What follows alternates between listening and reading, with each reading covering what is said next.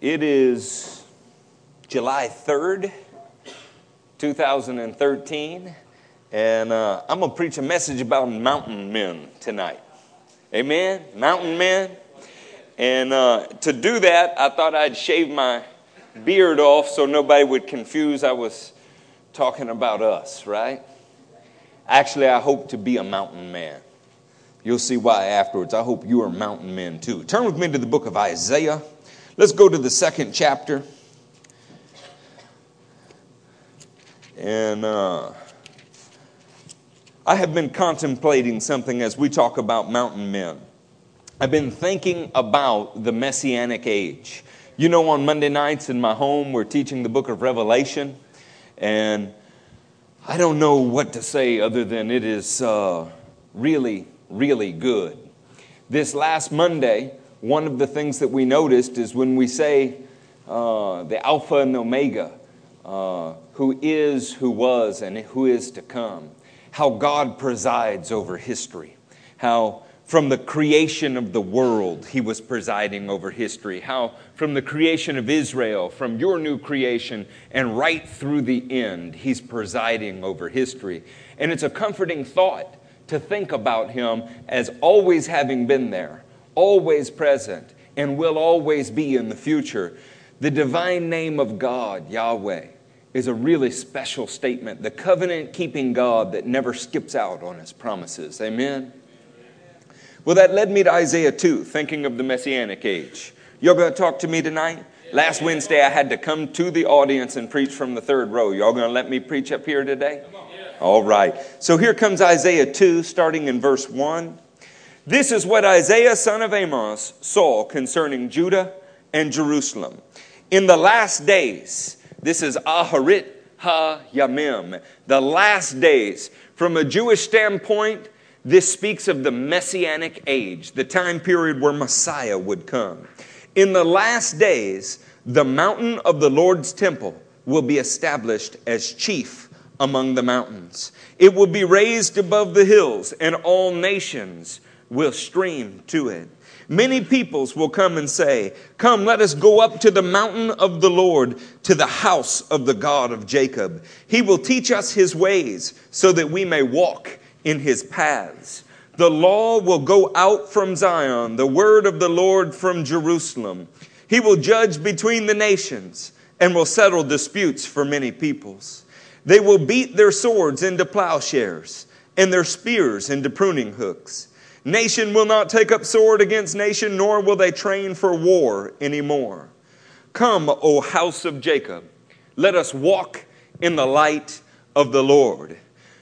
Sometimes when you're on a journey, sometimes when you're in something that is difficult, it helps to pick a landmark in the distance and run towards it. What you hear the prophet saying is it's difficult now, but there's a day coming when Israel will not be the tail, it'll be raised till the head. There's a day coming when you won't be the footstool. God will have raised us to the pinnacle. And every nation on earth is going to stream to the blessing that is given to Israel. It's a way of saying, I may not be where I need to be now, but I'm on my way there, and by the grace of God, I will get there. Anybody else have a week that says, I'm not where I need to be right now, but by the grace of God, I will get there? Amen. See, my heart is that we find boundary stones in the kingdom. We find landmarks. I'm one of those guys that I don't read street signs. I simply know what it looks like when I get there. Very frustrating to follow somebody like me, because you'll say, hey, give me a list of turns, and I can't do it, you know.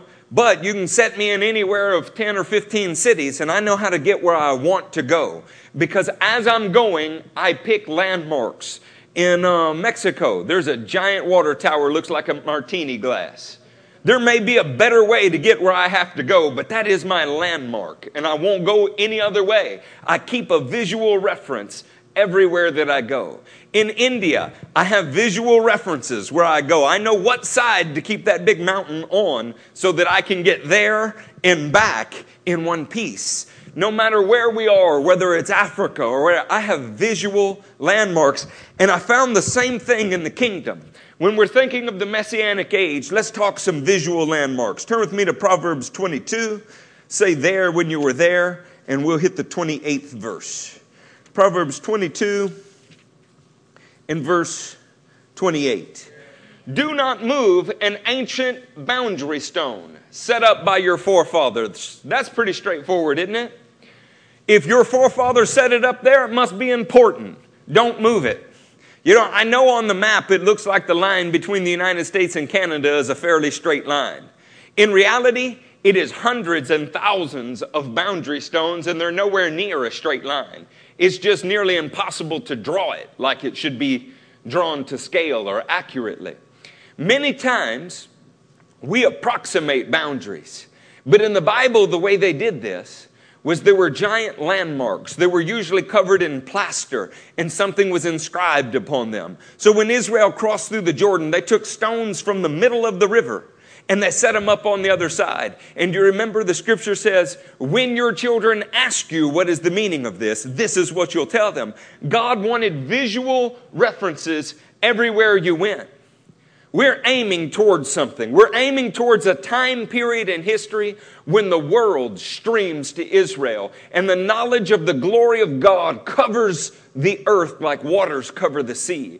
We're aiming for a time period where the King of the Jews reigns from David's throne and the entire world reverences him. This is what we're aiming for. But along the way, it's easy to lose your way, isn't it? All you have to do is read some Christian theology and you find out just how far off of that goal we can get. Pretty soon we can have reformers singing songs about golden streets and lollipops and carousels as if that's the goal of God. You can have people that have defined their entire life's work based on praying a prayer at an altar so you can go to some off-world place called heaven. You can get really, really far from the boundary stones that God set for us. When we're thinking of these boundary stones and not moving them, I want to remind you of a few things that you can see in the Scripture.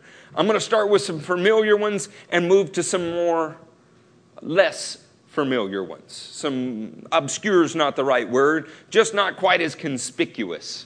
Somebody say amen. Let me know you're awake, y'all. I'm going to slide a mirror out there somewhere and make sure you're still breathing. Y'all okay? You going to be all right tonight? Talk to me, Justin. You going to be all right? How about you, JJ? JJ, you got a haircut that looks good, man.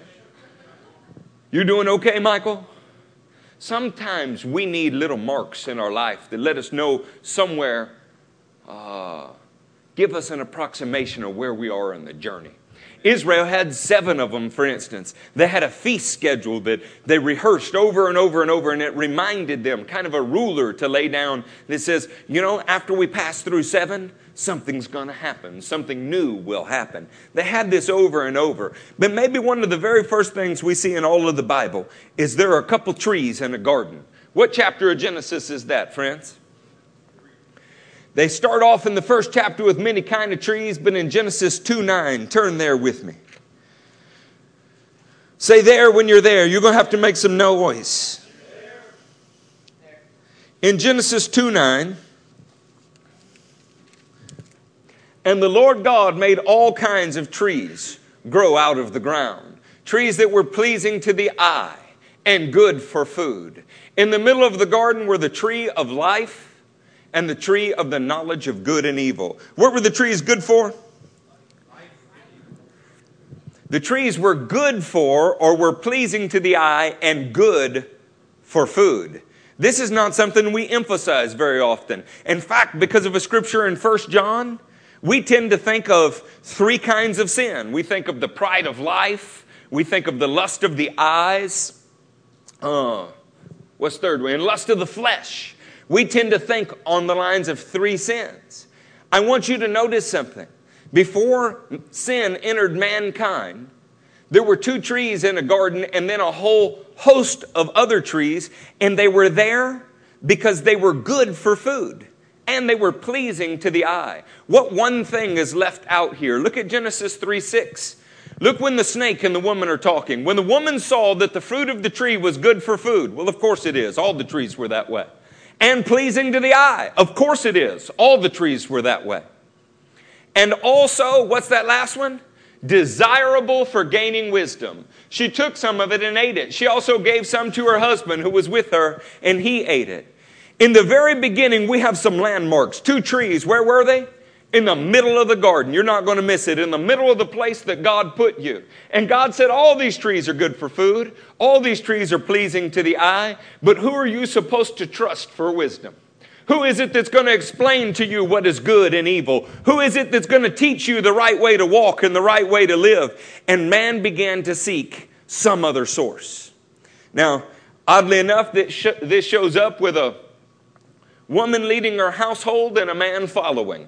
And they both ended up in a ditch. God held the man responsible first and the woman second and the snake third, because that's how he ordered creation. But this boundary stone, this marker, is set there for a reason. The boundary stone is a great big sign that says, you know what? When you look to something other than God for wisdom, it brings a curse and it brings death. Somebody say curse. Death.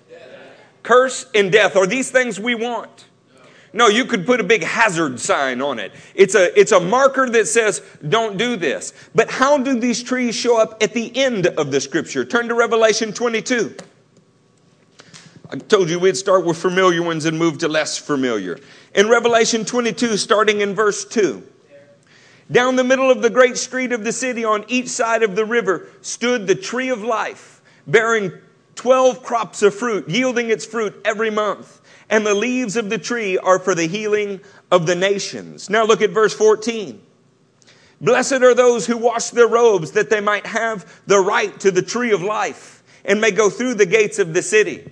Where the first boundary stone is 2 trees in a garden that say, when you seek something other than God for wisdom, it brings you death, it brings you sin, sickness, disease, all of those things. We end this story with 2 trees in a garden that you again have access to life. There is no more curse, the next verse says. You have health and you have healing. It's almost as if in this roadmap that we're calling life, God said, here are the 2 extremes. And I can take you from the curse right into the blessing. The same way that you bumped up against this and it caused death, I can cause you to bump up against it and find life. You ever had a bad Monday? What day do you look forward to in the week? Friday. And you think, oh, Jesus, if you can get me from Monday to Friday, I'll be okay, don't you? What if we began to look at this creation and said, hey, before man sought out something other than God for wisdom, and what we might call an alpha eternity, before that faithful day, when the woman ate from the tree and gave to her husband, she ate, how good was life? It was good, wasn't it? I mean, to walk with God in the garden, to have no sense of dying or shame. Can you begin to fathom how good that is? When you worship, you get a little taste of what that's like. You ever had a bad day, you get into worship, and it just melts away? They didn't need it to melt away. They didn't have bad days. There was nothing working in the creation against them in their own flesh. There may have been outside forces. Light and darkness were being separated. They had to subjugate the earth. But it wasn't inside of them. How good is alpha eternity, the time before the first 2 trees? It's awesome. Somebody say awesome. Y'all wake up. Cody, say awesome. Say it loud, brother. It's awesome. Now let's talk about the time after the 2 trees in Revelation, where the trees have healed the nations. There is no more death. There is no more curse. How good is that? Oh my goodness, if we can just make it between the trees, you know. But when you think about eternity before the trees in the garden and eternity after the trees in the garden, it makes the time period between the trees relatively small, doesn't it? It's like saying if I could just get from Monday to Friday. You do that enough, my friends, and a couple years have gone by. God put landmarks in our life. Another one is rivers in the Bible. In Genesis, we see a river that feeds the Garden of Eden. Man, how good is that? A river watering the garden flowed from Eden, and there it separated into 4 headwaters. Genesis 2:10. By the end of the book, we see a river that is feeding the very city of God. Literally, it's called a river of life. Ezekiel 47 says it teems with life and living creatures would be in it. How good are those landmarks? Where at one time a river was feeding the habitat that man lived in. Secondly, the end of the story is that the very river of life would be the source. It would flow from God's throne and from the Lamb straight into you. Oh man, it's like a spring of living water welling up inside of you.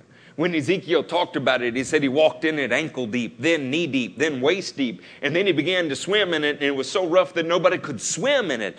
And he said it was teeming with life. These bookmarks are there for us for a reason. When you're having a difficult time, when you're looking around, you don't feel particularly anointed, when you've just left the throne room of God and have to take out the trash, change the diaper, and feed the dog, you can remember this is just the time between the trees. It's the time between the two rivers. This is temporary, friends. There is an eternal perspective that needs to get ingrained into our soul. It might say, I got knocked to my knees today, but tomorrow I will be on my feet. Amen.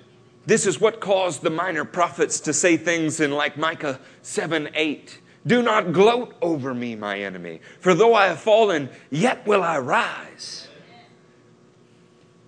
I don't know how your day goes. I can assume that your day goes much like my day. I mean, we're not all that different. Some days, it's mountaintops. Other days, it's valleys, isn't it? You ever have one of those days where you didn't particularly do anything? But maybe you did a bunch of other things in the previous weeks and it's all coming home to roost on the same day? Everybody you meet's like got a bone to pick with you, right? Got a way of beating you into the earth. Now, the guy who's sharing that with you, it may have just been his one issue that day, and he has no idea why you're not receiving it well. This is the human existence. This is the way that works. God put boundary stones there so you could look into the distance. Isaiah was in 740 BC, and he's looking into the distance, and he's going, it's hell on earth now, but it's not going to stay that way. It was a resurrecting kind of hope. It's the same thing that says on a Wednesday you can put him in the grave, but when you get there Sunday morning, he won't be there, friends. There is no bigger landmark in all of the world, at least the biblical world, than the mountains. Let us turn to Psalm 36. You sang about it during worship. Say there when you were there. Two of you are there. When are the rest of you going to get there? Psalm 36, verse 6. Verse 5. Your love, O Lord, reaches to the heavens. Your faithfulness to the skies. Your righteousness is like the mighty mountains. Your justice like the great deep. Now, do you think that's just a pretty song lyric? I mean, before Third Day made it popular, did you know it was there? Oh, it just seemed like the right thing to say. Your righteousness is like the mighty mountains. But really, what does righteousness and mountains have to do with each other? It's like the young man that is struggling on his first date to come up with a compliment, and he looks at his girl and he says, your hair is as beautiful and as brown as my mother's garden, Don't laugh. Have you ever read Song of Songs? Her hair is like goats. Her nose is like a tower of Lebanon. I can't even describe the other things he's describing. Needless to say, he was happy to say each had its twin, though. Points out the strangest things. Why on earth would the Bible say that your righteousness is like the mighty mountains? Maybe it just means it's big righteousness. I don't know. Maybe it means it protrudes out of the earth. What is it that it could mean? When you begin to look at Bible mountains, it's an amazing thing. Now, we're familiar with trees in a garden. You've heard me preach about it before. Heard me preach about the time between the trees before. You're familiar with rivers in the Bible. We talk about the Jordan River a lot. We talk about the Nile, the Euphrates, the Royal Land Grant. We talk about rivers a lot in the Bible. But when is the last time you took out a Bible concordance and looked at the mountains in the Bible? Because it's an amazing thing to say God's righteousness is like the mountains in the Bible. In Exodus 3:1, we have Moses. And Moses is tending a flock of Jethro. Jethro is the priest of Midian. And he crosses the desert and he gets to Horeb, the mountain of God. By the time you get to Exodus 4, you find out that Moses is not alone on this mountain. In verse 14, then the Lord's anger burned against Moses, and he said, what about your brother Aaron the Levite? I know he can speak well. He's already on his way to meet you. Where was Moses? He was on the mountain. And his heart will be glad when he sees you. So Moses' ministry call, Aaron's ministry call began where? On a mountain. Look at Deuteronomy 32 in verse 50. Let me put it on your screen. We're going to go through a few of these. There on the mountain that you have climbed, you will die and be gathered to your people, just as your brother Aaron died on Mount Hor and was gathered to his people. Who died on a mountain? Both Moses and Aaron. Their ministry call starts on a mountain and it finishes on a mountain. What would you call the time period in between? I would say that would be the valley where you do warfare with the Amalekites. Friends, we have to get from mountain to mountain. They're like boundary stones for us. And today may look like a valley, but a mountain is on its way. It's on the horizon. Why is this righteousness like mountains? Because you can see them in the distance and you can walk towards them a long time before you can get there. We have to cry out for that righteousness. And on one hand, you're credited with being there, and on the other, it is still in the distance. He's the God over eternity who saved you back then, is saving you now, and will save you in the future. His righteousness is ever present for those who are trusting in Him. Moses' call started on a mountain and his life finished on a mountain. In 2 Chronicles, the 3rd chapter, in the 1st verse, you find these words. Then Solomon began to build the temple of the Lord in Jerusalem on Mount Moriah, where the Lord had appeared to his father David. It was on the threshing floor of Araunah, the Jebusite, the place provided by David. Now, you Bible scholars will know that this is also where Abraham sacrificed Isaac. You might also know that it's later the region of Golgotha. But God chose a special place to put his earthly temple. And where was it? It was on a mountain in the distance so that you could see it. That's a really interesting thing because in the book of Revelation, the 21st chapter and 10th verse, says, and he carried me away in the spirit to a mountain, great and high, and showed me the holy city, Jerusalem, coming down out of heaven from God. The temple on earth was on a mountain. The temple that would be the millennial temple, the city of God, his people crafted into a temple. Where would it be? On the Mount of God. What are we speaking about these kind of boundary stones? What he began on the earth that was flawed, he will finish with something heavenly, planted on the earth that is perfect. The first trees we corrupted, or at least were corrupted by them. The second set of trees, we're cleansed forever with them. The first river only fed the earthly garden. The last river feeds the heavenly and earthly people. The first mountain was a place of ministry calling.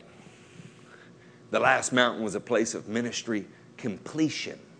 What we see in the Bible with these kind of boundary stones is that his righteousness that began so long ago will certainly be completed. How about Hebrews 8:5?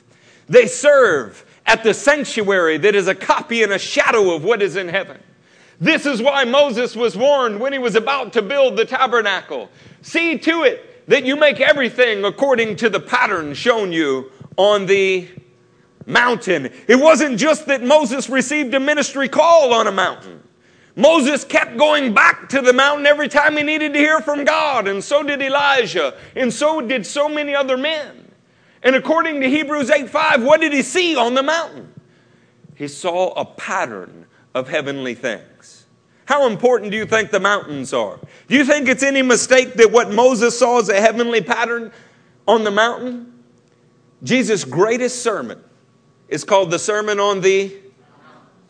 In Matthew 5:1 says, now when he saw the crowds, he went up on the mountainside and sat down. His disciples came to him, and he began to teach them. Blessed are they that. What Moses saw on a mountain in the heavens, he built on the earth. What Jesus saw in the heavens, he built on a mountain on earth. In you and in me. These kind of ancient boundary stones are there to cause us to be able to look around and say, he's not through with me yet. It's like a mountain in the distance that I can run towards. It's something that looks closer than it is sometimes, but never fades from sight. Am I the only one? Who was with me in Romania? Oh, look around, friends. We looked into the distance and said, I'm going to climb that mountain. We still going to climb that mountain. That mountain was a lot further than it looked like it was. But we made it. We got all the way to the top, didn't we, Jim? Little rest, little stop, a little harder to get there than we thought it might be. But we look into the eyes of a creator that says you can speak to a mountain and say, be removed into the sea. There's nothing that stands in our way. God gives you a glimpse into the past. He gives you a glimpse into the future. He is the God who is, who was, and who is to come. And He's telling you something. Look around and see the signs. I began a work in you, and I'll complete that work in you. In this church, we preach a hard message. Do you know why? Jesus preached a hard message. His apostles preached a hard message. But they were also surrounded by signs of encouragement all of the time. They could stumble and bloody their toe and nose and look up and know it's not over yet. Even old Abraham looked up and in the distance, and do you know what he saw? A mountain. And at the moment that he thought he had to kill his son, he named it, the Lord will provide on this mountain. Mountains are special in the Bible. Blessed are the poor in spirit, for theirs is the kingdom of heaven. Those words were spoken on a mountain, and I've stood on that mountain in more ways than one. I can look and see where I was, I can see where I am, and I can see where I still need to get to. Anybody out there say amen? Amen. We preaching to anybody who's somewhere between the mountains? You know, there was a people that dwelt in the mountain valleys. The word Amalekite means warlike valley dweller. So Moses went up on a mountain, and as long as his hands were raised on that mountain, Joshua was in the valley and he laid waste to the enemy. But whenever the visible sign of God's standard began to droop, they lost in the valley. How is it you think you win during these times? We need to keep our eyes on the standards that were revealed from the mountain. Not so much on where your feet are planted today, but where they're headed to. When you need encouragement, you look in the rearview mirror and see where you're not anymore. Destruction is behind us, friends. Resistance is with us. And freedom is just ahead of us. In the name of Jesus Christ, you cannot be stomped out. You just need to know where you're at in the race. How about this one? In Deuteronomy 11, verse 23, then the Lord will drive out all the nations before you, and you will dispossess nations larger and stronger than you. That was not my verse. Let us go a couple more. Maybe it's 29. I'll grab it here real quick. It's blessings and curses. 29. When the Lord your God has brought you into the land you are entering to possess, you are to proclaim on Mount Gerizim the blessings and on Mount Ebal the curses. Do you know where the people stood? They stood between the blessings and the curses. They stood where they could see Ebal and where they could see Gerizim. And the people shouted curses, one from the mountain, and blessings, one from the other mountain. And the people stood between them, and they were like visible markers. I have a choice here, which direction my life is going to move towards. God has set before us life and death. He's made it plain for us to see. He's made it as plain as signs in the heavens and on the earth. Look at your brother next to you and say, you're a sign Come on now. Now look at a pretty girl next to you and say, you're a heavenly sign. Now, if you're single, I apologize for that. We're somewhere between mountains right now. Listen, saints, there's an important point to this message. God has given us these milestones so that we might know where we are in the race, because He does not want you to be discouraged. So from one mountain they shouted blessings, from the other mountain they shouted curses. In Matthew 4:8, do you know where the devil took Jesus to face his greatest temptation? Again, the devil took him to a very high mountain and showed him all the kingdoms of the world and their splendor. Jesus' greatest temptation occurred on a mountain. In Matthew 17, the first and second verse, something else occurred on a mountain. After 6 days, Jesus took with him Peter, James, and John, the brother of James, and led them up on a high mountain. What happened on that mountain? Transfiguration, blessings and curses. Jesus faced everything on the mountains that the people of Israel faced on the mountains, and He was victorious in all. John 19:17 identifies the place Jesus was killed. In Aramaic is Golgotha, the place of the skull. It happens to be the region of Moriah, which is on a mountain. Jesus crucified on a mountain. But friends, Jesus ascended also from a mountain. The Mount of Olives is where He ascended. Matthew 28:16 combined with Acts 1:11 through 12 teaches us that. How important are mountains in the Bible? Do you think that it's irrelevant that God names them, that God draws our attention to them? Many of you are learning from everything from a hepatic structure to the number of consonants, to the number of words, to the number of names in a genealogy, that nothing in the Bible is filler. God even arranged the mountains on the landscape of His promised land in a way that would teach us about Him. Mighty King Jesus in Zechariah 14. On that day, His feet will stand on the Mount of Olives. Turn with me to Isaiah 25. Say there when you were there. You want to turn to this one. You might want to mark it in your Bible. The truth is, sometimes I can look into your eyes like you can probably look into mine, and I can tell how far you are between the mountains. Sometimes we can see when your last victory was. Sometimes we can see how far from victory you are yet. But if there's one focal point we need to address our eyes upon, if there's one thing in the distance we need to have our feet speed towards, friends, Isaiah saw it. It's Isaiah 25, starting in verse 6. On this mountain the Lord Almighty will prepare a feast of rich food for all peoples. Say all peoples. Come on, that's goyim, just like you and me. You don't have to be Jewish. You don't have to be Korean. You don't have to be Norwegian. All peoples. On this mountain, the Lord Almighty will prepare a feast of rich food. Rich food. I think that's worth just dwelling on for a minute. Now, if you're on a specially selective diet,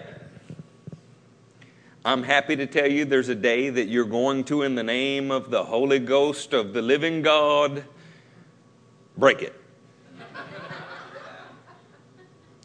If you have been raised in a Southern Baptist setting your entire life, you are also in for a rude awakening.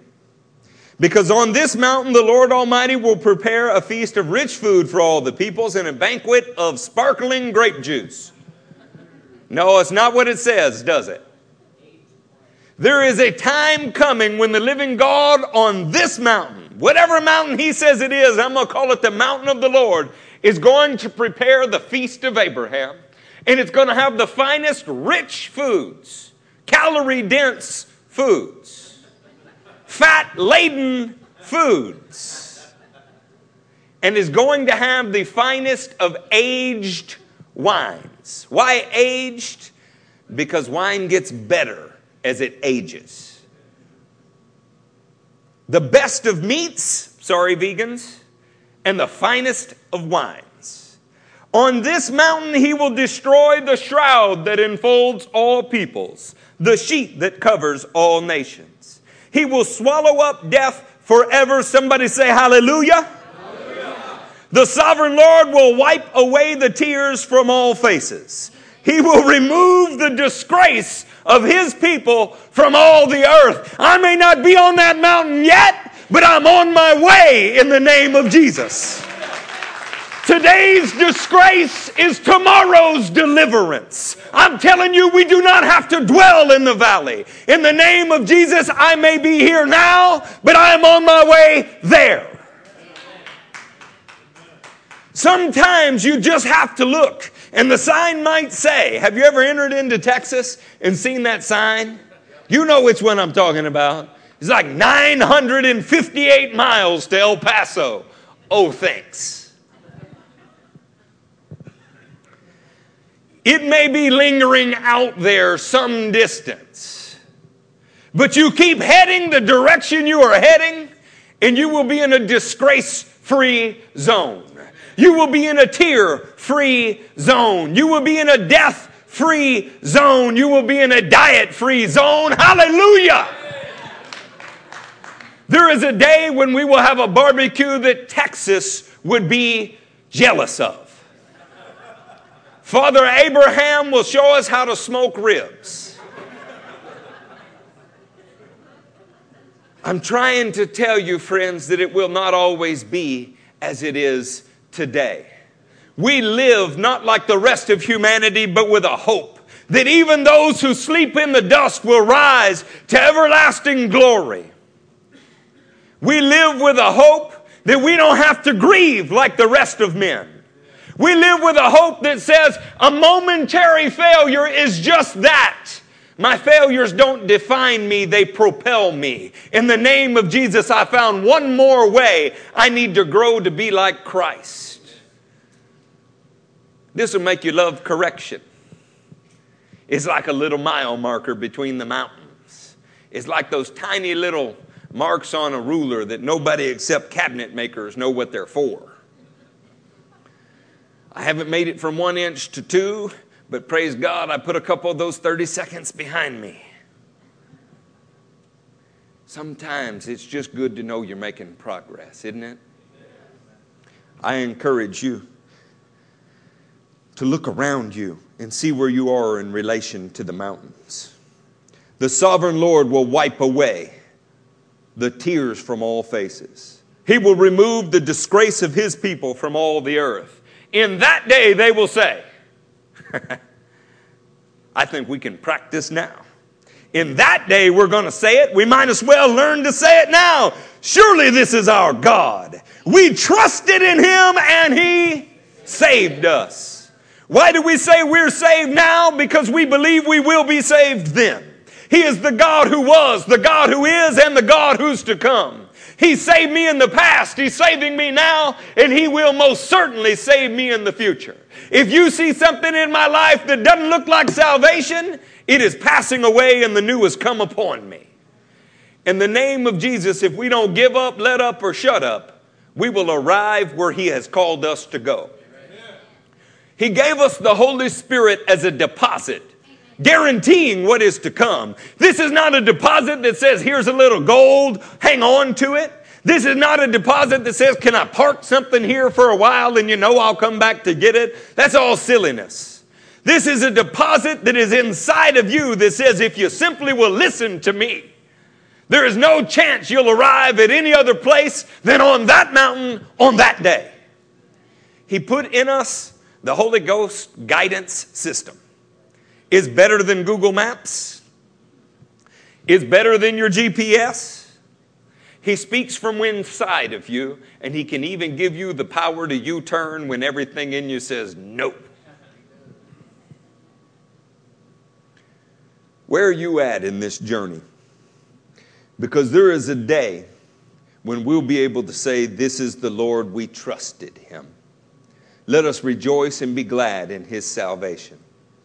Now, he goes on to say some really ugly things about some enemies here. I'm not going to focus on that today. But if you just want a little light reading, read those next 4 or 5 verses. He says, I'm going to grind you into the, well, nice people would say fertilizer, but that's not what it says. I'm going to smush you all around in it, just like I was stomping hay into it. That's what God said about his enemies. Is he really concerned about what you can't overcome? He's really concerned about you trusting him. He's really concerned about you keeping your eyes on him, you persevering after him. He can take the enemies that today feel bigger than you, and he can grind them into stuff that looks a little bit like fertilizer. And he's going to do it. You know what this will make you do? Pray for those who persecute you. You can go, you seem so powerful now, but you're headed towards the fertilizer plant.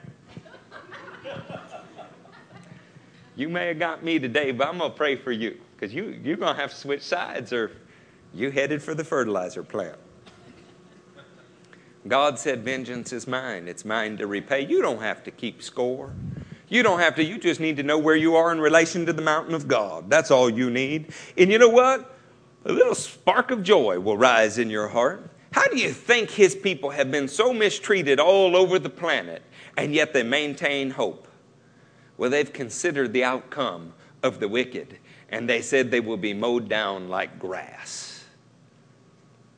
Don't let your feet slip, friends. Enter into the house of God. Turn with me to Revelation 1:8, and after that I've got just one scripture for you.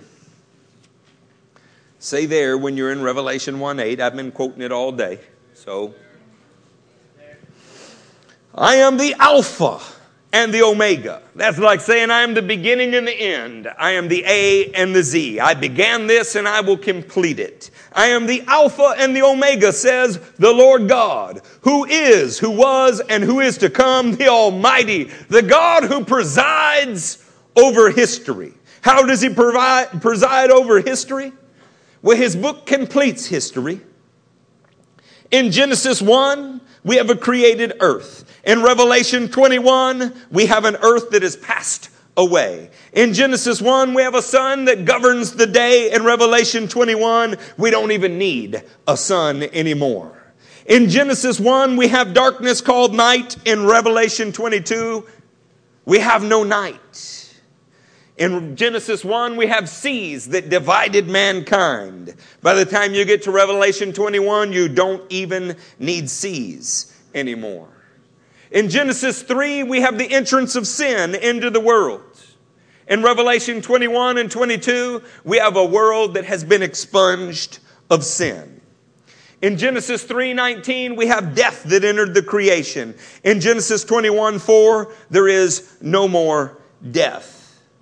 In Genesis 3:24, we were driven from Eden. In Revelation 22, we have returned to Eden. In Genesis 3:24, we were denied the tree of life.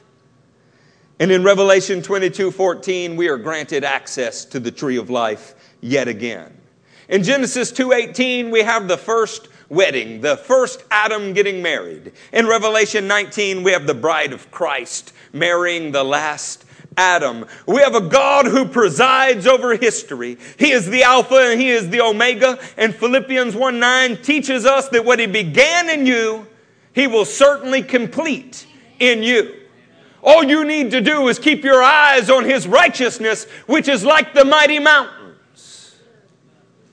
So I was reading Isaiah about the Messianic age, and I came across this passage. Turn with me to Isaiah 11.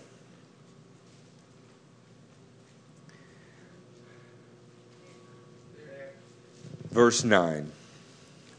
They will neither harm nor destroy on all my holy mountain. For the earth will be full of the knowledge of the Lord as the waters cover the sea. There will be a day, friends, when all the nations will stream towards the same mountain you're heading towards. There will be a day when everybody on the earth will know the Lord just like you do. There will be a day when weapons of war have been turned into machines of prosperity and peace. There will be a day when those who hate God have been driven from the creation, and all that's left are those that love Him. I'm trying to tell you that it may feel like Monday, but the weekend's on the way. Amen. Let's stand to our feet.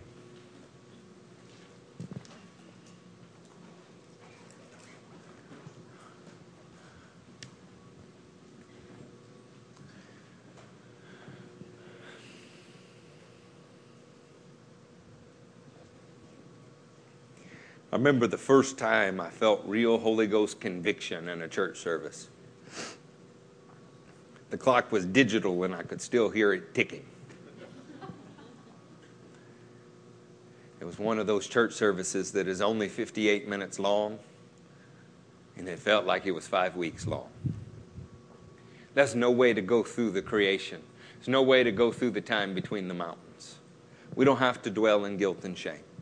We don't. What we learned on the mountain, if we learned anything else, is that God wants to wipe away our shame. What we learned on the mountain, if we learned anything else, is that He died to free us. And that all He wants us to do is to chase after Him. That's it. He wants us to run with a reckless abandonment of concern for anything but Him. That's all He wants out of us.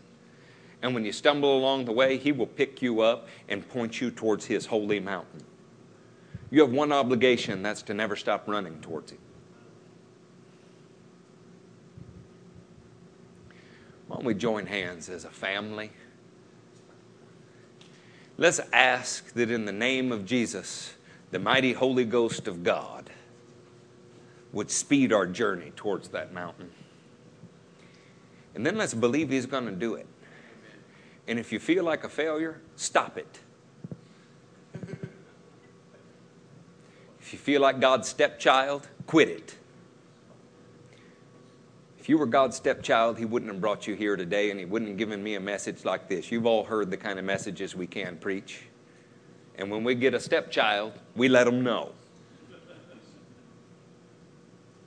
There's not an Ishmael in this bunch. You've been bought by the blood of Jesus.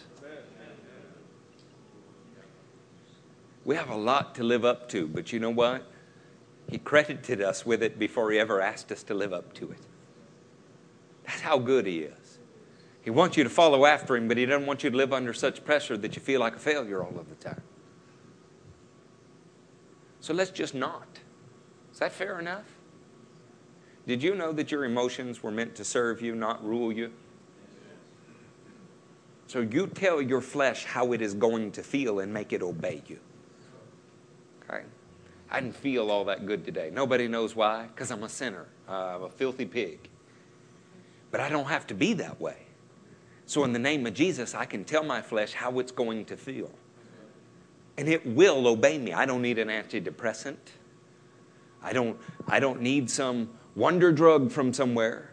I simply need to believe that I have authority over sin. And then act like it. You have that choice right now. Let's do it together.